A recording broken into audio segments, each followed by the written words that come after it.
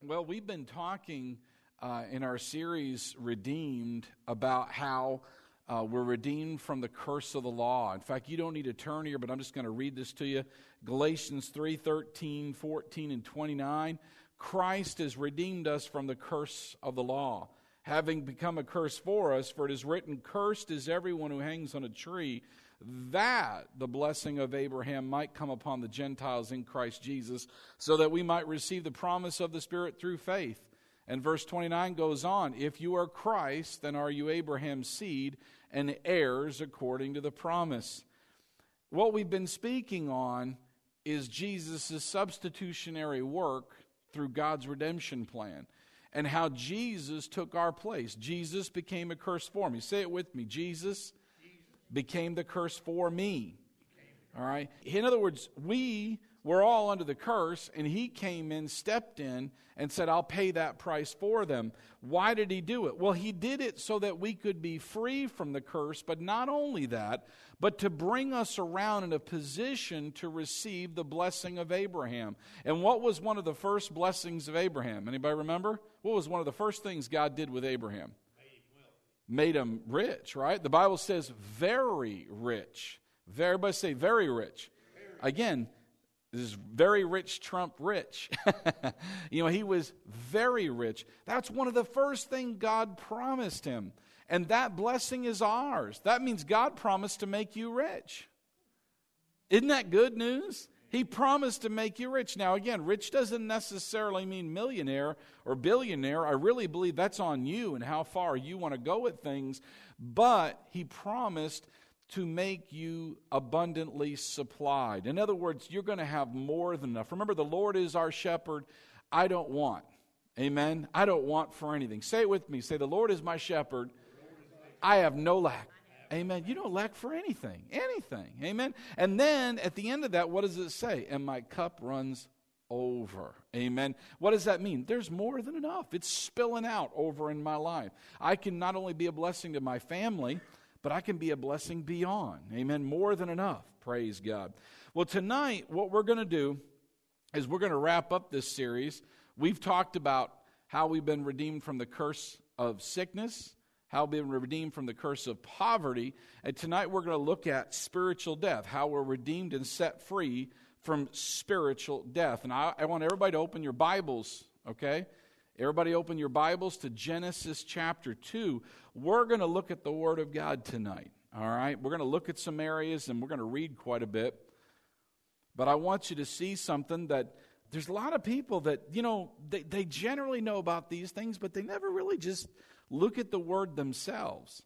Genesis chapter 2, and you remember God creates man, right? And he created woman out of man, and basically blesses their socks off. Remember what he told them? Multiply, right?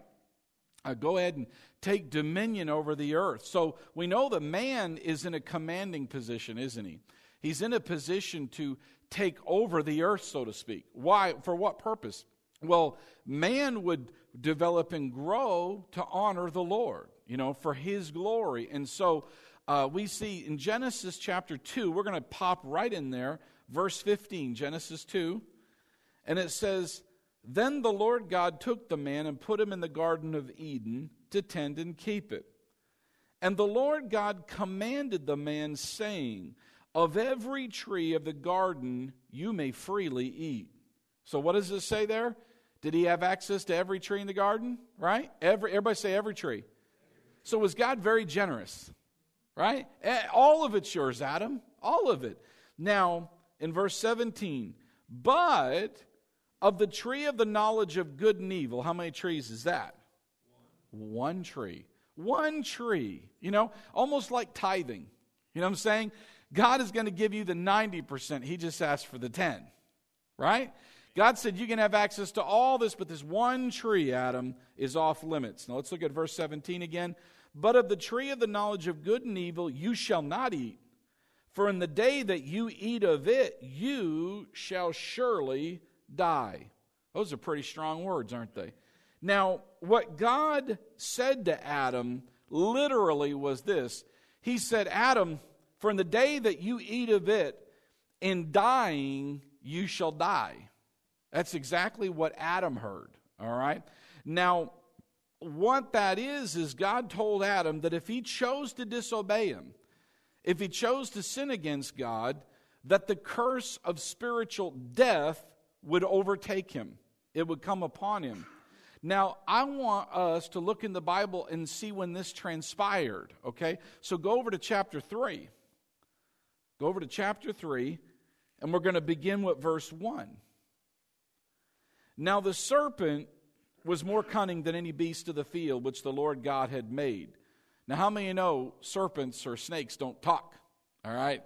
So who is this? This is the devil in the form of this serpent or snake. Right there, I wonder if Adam should have said, hold on. All right? I've met a lot of animals. I named a lot of them, and not one of them has talked back to me. All right? He never had a conversation with an animal. Anybody here understand that? Most people read that and just zip right by it. Right there ought to be, hello, something's different here. Something's wrong, okay? Because they're having a conversation with an animal, all right? Now, let's look at the conversation. And he said to the woman, has God indeed said? Now, I'm going to give you a key into something with the way the devil works. The devil always causes you to question, did God really say? Did God really say? Is that really what he meant? Is that really what he said? So his first thing is, has God indeed said, you shall not eat of every tree of the garden? How many know the devil knew better, right? He said, didn't God tell you you can't eat of any tree of the garden? Now, why would he strike a conversation up like that if the devil didn't hear about what God told Adam and Eve? Or Adam? Anybody know what I'm talking about? Was the devil sitting by listening? Think about, why would he strike up a conversation about eating on one of the trees if he didn't know that was one of the rules or one of the areas that could be a problem with Adam? Think about it for a minute. He was quite aware, all right? So we asked the question, has God indeed said, you shall not eat of every tree of the garden? Verse 2. And the woman said to the serpent, we may eat of the fruit of the trees of the garden, but of the fruit of the tree which is in the midst of the garden, God has said, you shall not eat it, nor you shall touch it, lest you die. I don't remember the Lord saying anything about touching it, do you? Yet, do you see what's happening here? The devil sneaks in and he makes her begin to question things, begin to twist things just a little bit, and she's fallen into it. Notice, she added something. In other words, you shall not eat it, nor shall you touch it, lest you die. God didn't say anything about touching it. He said, don't eat that particular tree.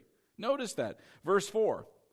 Then the serpent said to the woman, you'll not surely die, for God knows that in the day you eat of it, your eyes will be opened, and you will be like God, knowing good and evil. Now notice this. Does the devil know something?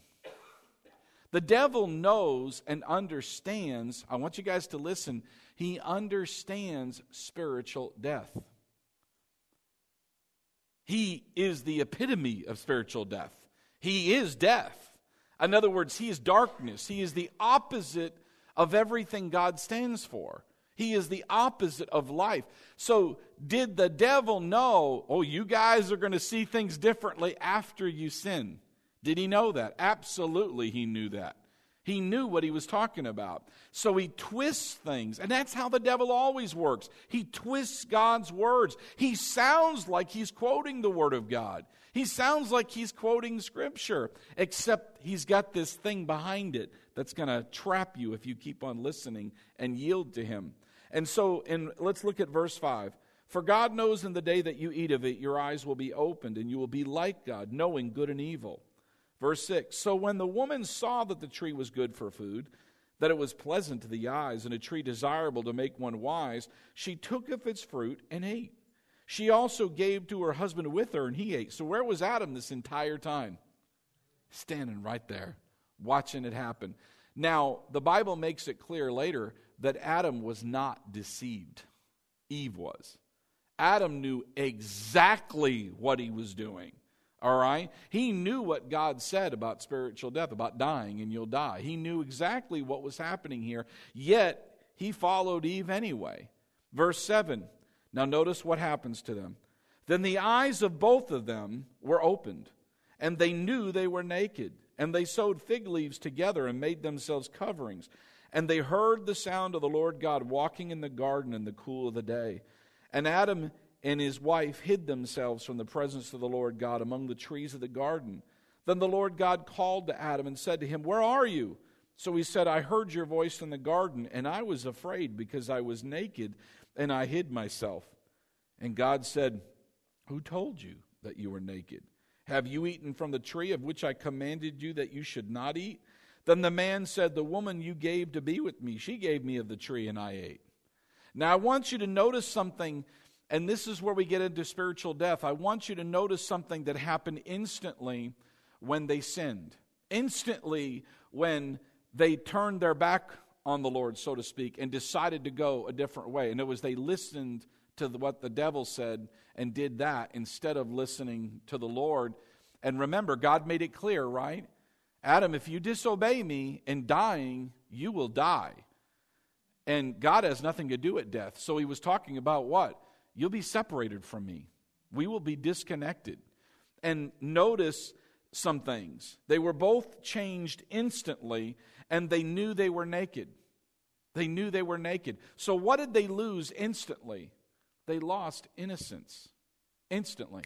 Instantly they were ashamed, embarrassed. They were running around naked the whole time. How many of you know a 2-year-old running around naked? Nothing wrong with it, is it? Nothing. Why is that kid that way? Uninhibited completely. Unashamed. Because it has not lost its innocence. It has no shame. You understand what I'm saying? It has none of that. Dear Lord, that's what we need to live in. I'm not saying we run around naked, guys. All right? I'm saying that we can live unashamed, uninhibited with the Lord, not without fear, without any kind of fear. Now, the second thing is that they were afraid instantly. Fear instantly began to rule their lives. They were fear-dominated. And then Adam blames Eve. So what do we call that? Lying, backstabbing, gossip, unfaithfulness. Notice all these characteristics that show up like that the moment they're disconnected from the Lord. Think about that. Their complete nature changed. They were totally different people. Their behavior was absolutely changed just like that because they were separated from life. And now they were overtaken by spiritual death. And we see it. They were afraid. They never had fear before. Never. Never. They were never ashamed, never embarrassed. All their needs were met. Everything was good. And now all that's stripped away instantly. Why? Spiritual death took over. That's why spiritual death is, well, it's a bad thing. I don't know how else to say it. It's the separation from the life of God. Now, I want to look at death. We can't talk about spiritual death without talking about death, okay? So in talking about death, before we get there, it's important that we remember that man is a spirit, right? He possesses a soul, which is his mind, will, and emotions, and he lives in a physical body. A reference for that, if you want to write it down, is 1 Thessalonians 5:23. The spirit of man is eternal, and his soul is connected to his spirit.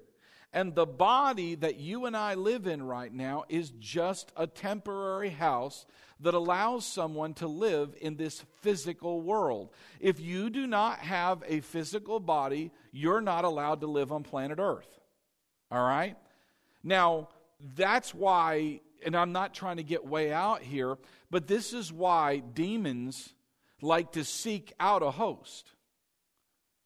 They can't manifest, they can't do something in this physical world, in other words, without someone yielding to them. Which, believe it or not, out of the whole entire world, there's probably very, very few people who are demon-possessed. And they're the ones that yielded to it, okay, and allowed that to happen to them. Most people just let their flesh rule them.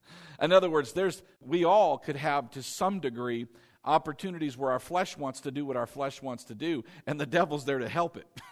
The devil's there to push it along, okay? But he can't force you to do anything, okay? Even, to be honest with you, even a demon-possessed man or woman still has a will. In other words, no one can say, the devil made me kill that person, dismember them. I don't know where I went with that, but, I'm trying to make it extreme. He can't say, well, the devil made me do it. Even if they were demon-possessed, they still had a will. They still chose to do it. They just yielded to that on the inside. All right? Well, the fact is that if you're on this planet, you must have a physical body. No physical body, you can't be here anymore. That's why Paul said in 2 Corinthians 5:8, if you want to write it down, he said to be absent in the body is to be present with the Lord. So in other words, if somebody blows a hole through your body, what's going to happen? You're out of here. Your spirit can't stay here. It's not allowed to be here without your physical body. All right? And so I don't want to spend too much time on that, but we need to remember that when we think about death, it helps us to understand what's going on. Let's take it a step further. Go with me in your Bibles. I want everybody to look with me to Luke chapter 16. I also want you to find John chapter 8 and just stick something in there. John 8, but go to Luke 16. Luke 16, and then stick something in John 8 just to help us move along. I think it's important for us to see this because people will ask you these things. And if you know where they are and can explain it, it will help you be a blessing to someone else. Luke 16. Now, you guys all remember the story of the rich man and Lazarus? Now, something I want to make a point here. The Lord prompted me. I don't want you to think for one moment that the rich man is evil because he's rich and he's going to hell. And Lazarus, because he was poor and at a difficult time on earth, therefore he gets to go to Abraham's bosom in a nice safe place, all right, or paradise, all right? Sometimes people can interpret that way. Well, the rich man got what he deserved. And Lazarus, he was so beaten up on the earth, he should rejoice in the afterlife. He should be lifted up. It's not that case at all. It's just giving us an illustration of two people, okay? And where they were in their state of affairs before they died and after, okay? All right? So Luke 16, let's start with verse 19. Everybody read with me. There was a certain rich man who was clothed in purple and in fine linen and fared sumptuously every day. But there was a certain beggar named Lazarus, full of sores, who was laid at his gate, desiring to be fed with the crumbs which fell from the rich man's table. Moreover, the dogs came and licked his sores. So it was that the beggar died. So what happened here? The beggar died. Everybody say the beggar died. Now, notice what the scripture says. So it was that the beggar died and was carried by the angels to Abraham's bosom. What part of him was carried? His body is still wherever he died. But notice angels came, probably the ones that were around him all the time, and transitioned him, okay, from his body, pulled him out of his body, and brought his spirit and soul to Abraham's bosom, okay, or what we would call paradise, all right? And all that was, for those of you like, okay, what's this paradise, Abraham's bosom, what's going on here? Well, remember, there were people who believed in God, right? But were they born again in the Old Testament? No. Does everybody have to be born again to be connected to the Lord? Absolutely. So in other words, God created a place, okay? Remember when Jesus was on the cross? And remember one of the thieves repented?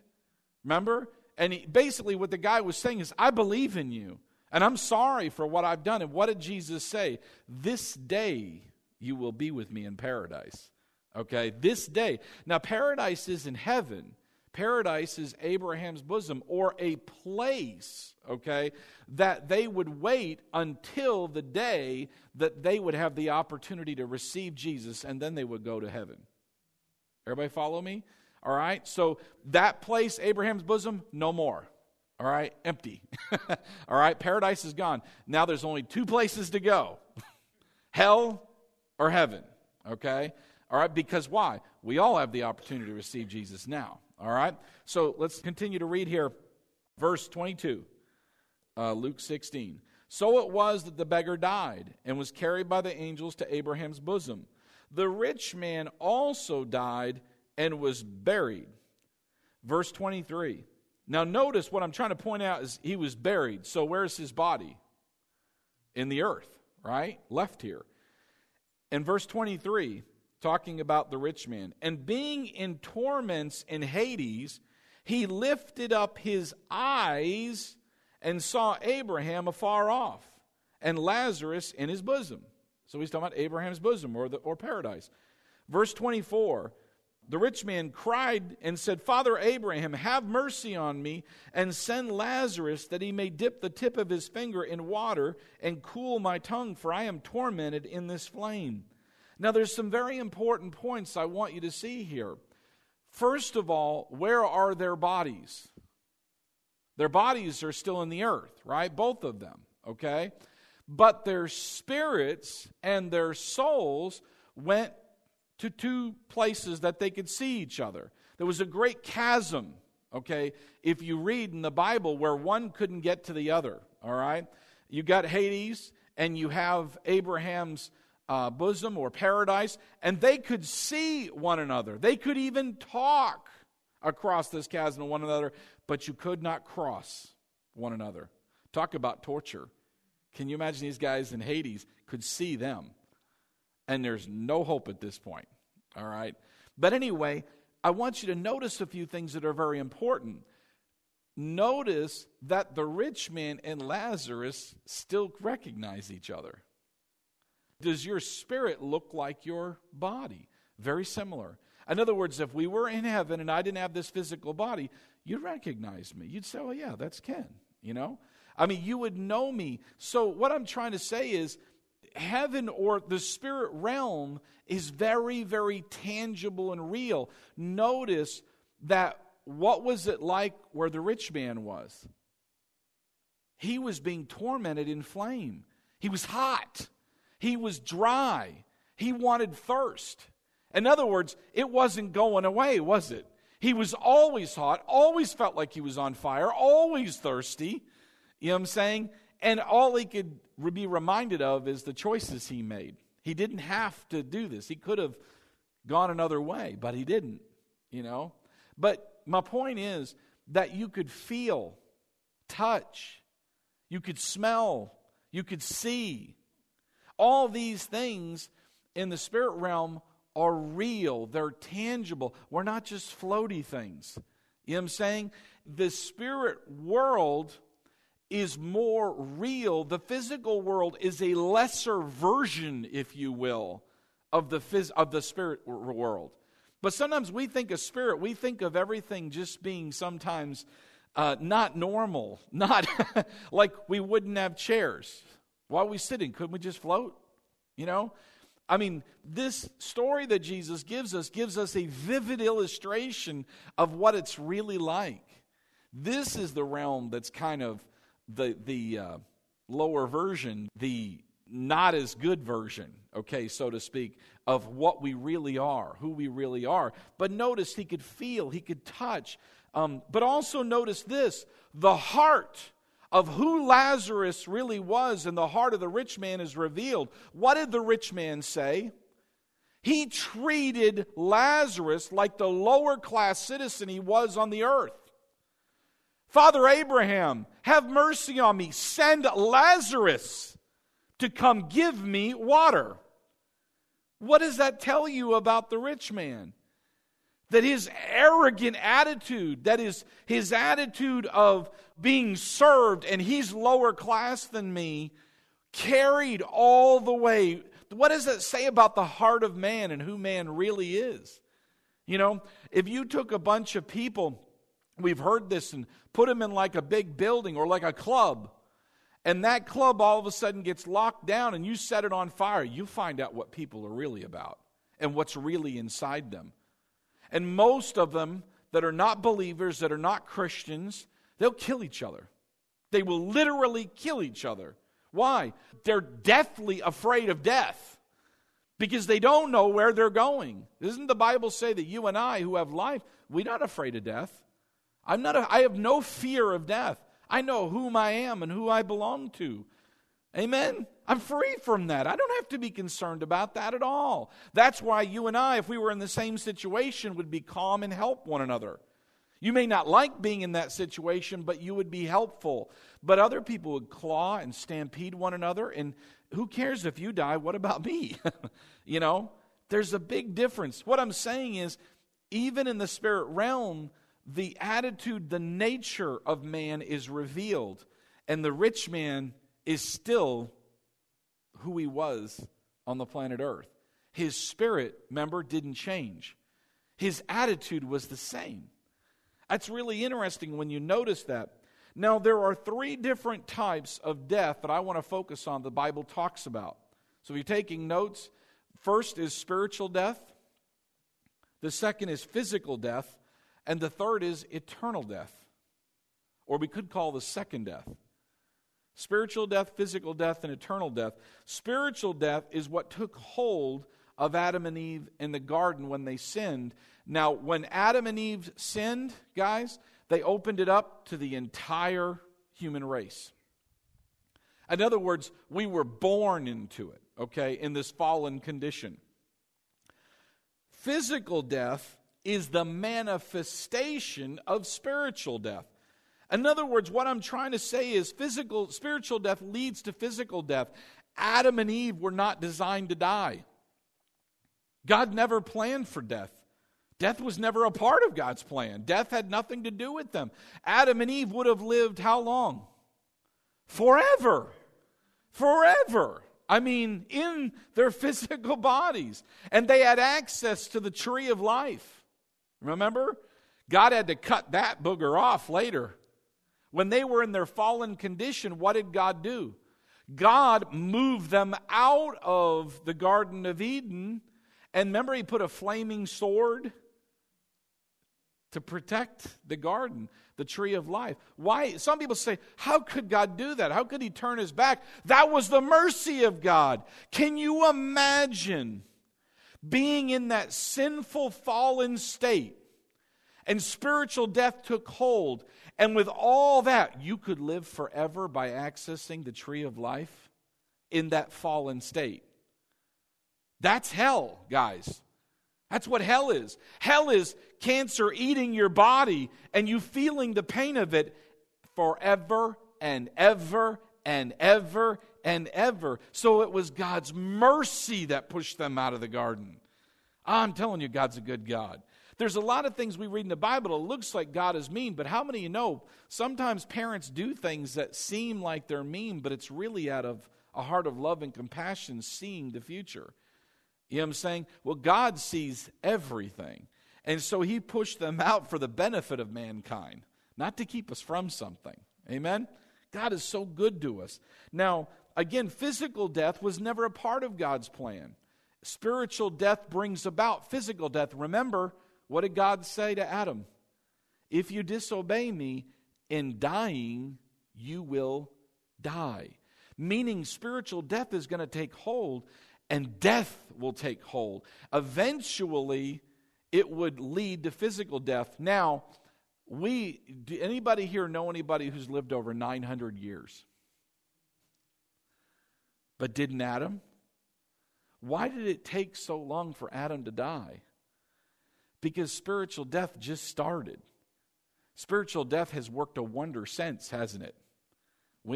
People are not living some ridiculous amount of time anymore. And notice, what did we notice? They started living here, and it got here, and here, and here, and here, and here, and here. And finally, God said, that's it. I'm going to go as far as I'm going to go. I will allow man to go to 120 years. Did you know that's a promise from God's Word? You can go 120. 120. And a lot of people quitting at 87. Or a lot earlier than that, you know, when you can keep on going if you want to. Amen. Moses was 120. His eyes weren't dim. Amen. He's still sharp, still doing his thing. That's available to you and me. Now that is the second death. And death is called an enemy. It's an enemy of us. It's an enemy of God. Thirdly, there is eternal death, or the second death. And that is the ultimate finality of death. And what I mean is, this is where the eternal home of the spiritually dead will live forever and ever and ever and ever. And it is really hard for us to grasp the idea of eternity. Yeah, I know the word, but I don't think we do. If we did, we'd reach out to every single person out there. You would not want your friend or relative to go to hell.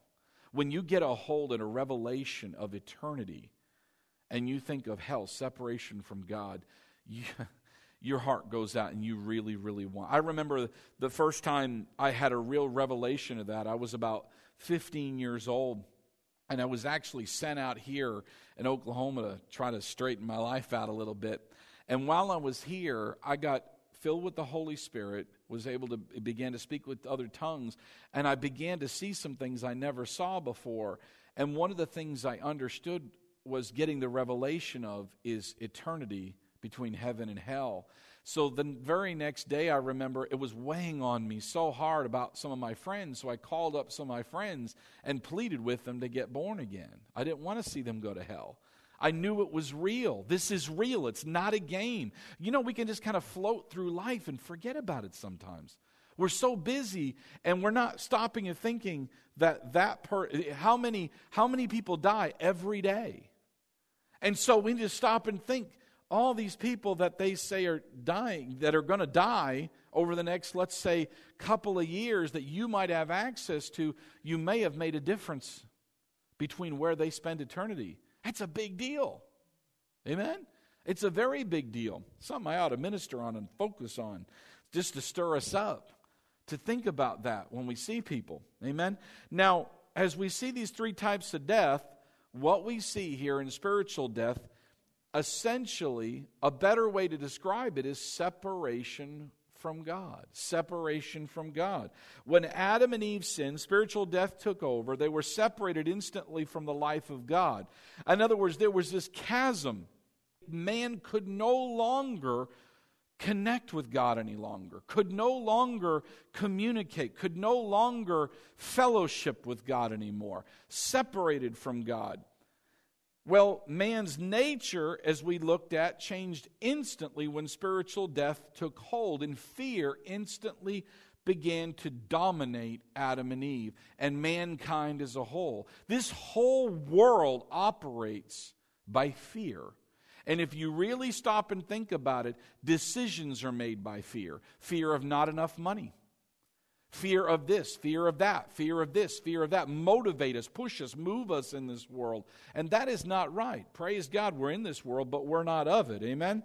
Now, Adam and Eve, when they listened to the devil and sinned, Satan became their spiritual father. You see, there are only two spiritual kingdoms or two families. There's God's family and there's the devil's family. And you either belong to one or the other. Man was separated from God with no way to get back to Him. I want to look at a scripture with you. I told you to stay in John 8. I want to press this issue real quickly about the spiritual families. In John chapter 8, look with me at verse 44. Jesus was talking to a bunch of religious guys, okay? And He was giving them the truth, all right? And He said this, you, John 8:44, Jesus speaking, you are of your father, the devil. Now, do you think Jesus is speaking literally? He's not metaphorically speaking, guys. He's saying this straight out. You are of your father, the devil, and the desires of your father you want to do. What does that tell us about our spiritual nature? Our spiritual nature is dictated by who is our spiritual father. And so, if God is your spiritual father, the nature, the desire in your heart is different than those outside, all right? Or outside the life of God. Theirs is going to be dictated by the desires of their father. And now look, Satan. Now look what he says here. You are of your father the devil, and the desires of your father you want to do. He was a murderer from the beginning and does not stand in the truth, because there is no truth in him. When he speaks a lie, he speaks from his own resources, for he is a liar and the father of it. So Satan here is called the father of lies. Now, man's fallen nature is that of Satan. Man's fallen nature is that of Satan. Man by nature cheats, lies, deceives, steals, murders, kills, so on and so forth. Think about this for a minute. Adam and Eve blow it, right? And they become spiritually dead, all right? Cut off from the life of God, taking on the very nature of Satan. And what is one of the first things their two kids do? One murders the other. Just one generation, and we already have murder.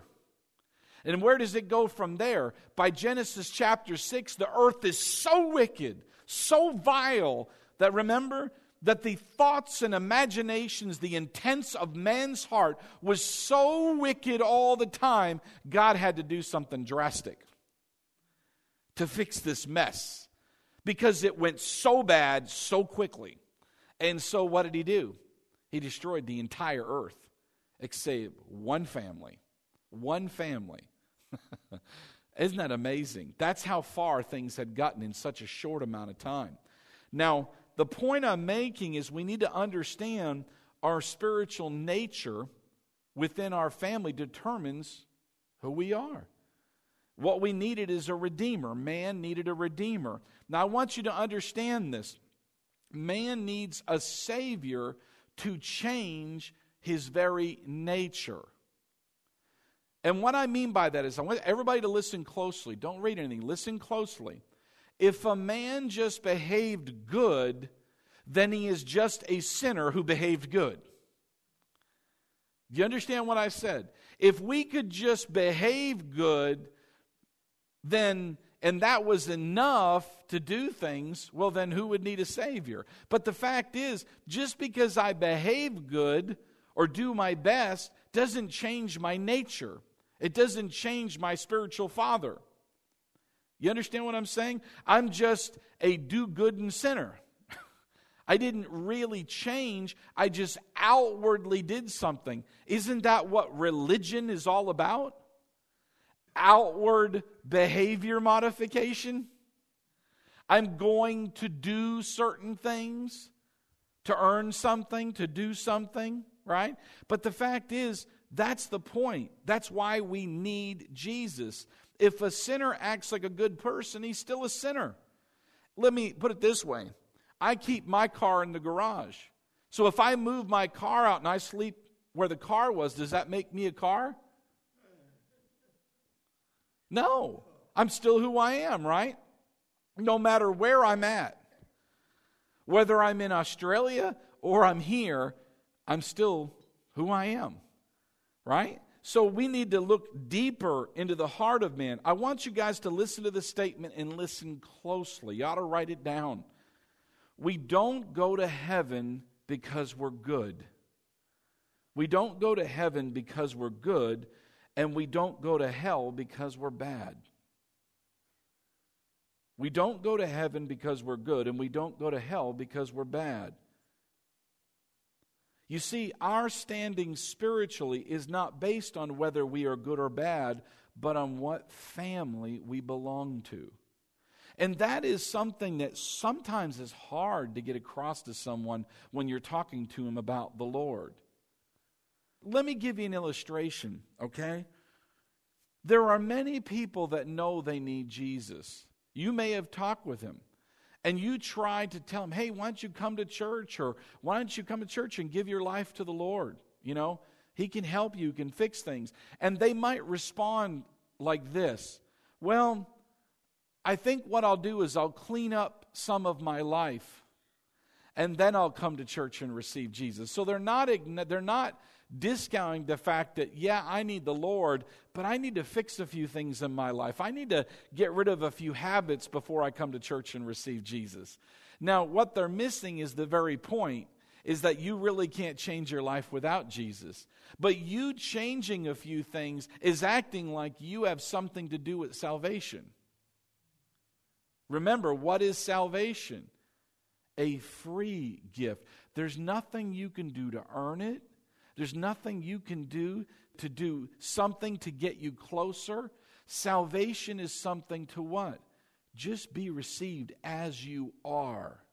As you are. You are a sinner separated from the life of God. And what I'm doing is I'm coming before God, acknowledging myself as a sinner, and I want to receive the sacrifice Jesus made for me. And I declare Him Lord. And I believe that the Father raised Him from the dead. And I believe with my heart and say with my mouth. Now what happens? That my spirit is now reborn. Can't explain it. Don't understand it. Personally, don't care to explain it. Figure it out. There's a lot of things about God I don't get. But somehow, in that moment of time, when I did that and believed in my heart and said with my mouth and declared the lordship of Jesus, my spirit was absolutely transformed and I became a new creation in Christ Jesus. I am no longer a sinner. You know, you've heard songs like, I'm just a sinner saved by grace. You can't be a sinner saved by grace. You're either saved by grace or you're not. You understand that? I was listening to it was probably some old Christmas special, and they were singing a song in church about how I'm just a rot gut worm sinner. Thank the Lord for saving me. Either you're a sinner or you're saved by grace. Right? Say it with me. I am no longer a sinner. I am saved by grace. I'm a child of God. I don't belong to the devil anymore. Amen? I'm not part of that. Why? My spiritual nature, the family in which I belong to, has changed. I went from spiritual death to spiritual life. You know that Jesus did the same thing. Remember when He was on the cross? And remember He cried out to the Father? Remember? Why have you forsaken me? Well, what happened to Jesus? He became separated from God on our behalf, except He didn't deserve it. He was taking our place, our substitute, and He was separated from God. And the devil thought he had Him, and demons brought his spirit to hell, and they had this huge party, but guess what? 3 days later, what happened? God the Father said, it's enough. He's paid the price. And the Holy Ghost reached down into hell. And what did He do? The Bible says Jesus was the first ever to be born again. His spirit was made completely new. And that's why He is the first of the brethren begotten of God, born of God. Amen? He's our big brother. And when He was raised up, what happened? We were raised up in Him into new life. No longer slaves of sin and death. No longer under the power and dominion of Satan. We're free. We're free. Amen? Isn't that good news? We're free. Say it with me. I'm free. You are absolutely free from any of the dominion of darkness. Amen? Now listen, real quickly, I want to go with me to John chapter 3. We're going to real fast look at some scriptures, okay? So work with me real quick. John 3:16. Remember, just like man was connected spiritually to life and then cut off, man's spirit can be reborn. His nature can change. In other words, we can go from death to life. That's what happens when someone gets born again. John 3:16 and 17. Look with me real quick. For God so loved the world that He gave His only begotten Son, that whoever believes in Him should not perish but have what? everlasting life. What does that mean? The life of God, being saved from death. Look at verse 17. For God did not send his Son into the world to condemn the world, but that the world through him might be saved. Saved from what? Spiritual death. Now, real quickly, go to John 10:10. John 10:10. Just go over a few chapters real fast. John 10:10. I just want us to read these really quick. John 10:10. The first part, of course, talks about the devil stealing, killing, and destroying in John 10:10. But the last part, what did Jesus say? Look with me. I have come that they may have what? Life. What are we talking about here? Spiritual life. We're talking about reconnected with God. That's why Jesus came. And that they may have it more abundantly, meaning overflowing in our life. So what is Jesus saying? I have come for what reason? To bring you back to God, to set you free from sin and death. Now go with me to John 5, real quick. John chapter 5, verse 24. I really like this. John 5:24. Jesus said, most assuredly, I say to you, he who hears my word and believes in him who sent me has everlasting life. Look what it says. And shall not come into judgment, but is passed. What does it say? From death into life. From spiritual death into spiritual life. Amen. That's you and me. We've passed from death to life. How do we know we love our brothers? Because we what? Passed from death to life. The love of God is in us. Amen. We're different than we were at one time. Amen. There's things about you. Your nature has changed. You can't just do anything. You ever notice that? Pricks your conscience all the time. Digs you all the time. You can't just say anything, watch anything, do anything. Why? Because your nature has changed. But you can take a sinner. There was a time in your life before you received Jesus, man, you could almost about do anything and it not bother you too bad. You know, other than what your mom and dad might have told you. You know what I'm saying? For the most part, you could get past it. It didn't bother you that much. Yeah, it's bothering me a little bit, but I can live with it. You know what I'm saying? I can move past this. But you notice when you got born again, things are different now. You're miserable if you're not connected to the Lord. Have you noticed that? When you sin and you mess up, you're miserable until you get it right. Why? Because the life of God is in you. And it's unnatural for you not to be in communion with the Lord. It's unnatural. It isn't right. It's like, you know, our relationship with the Lord is like a fish in water.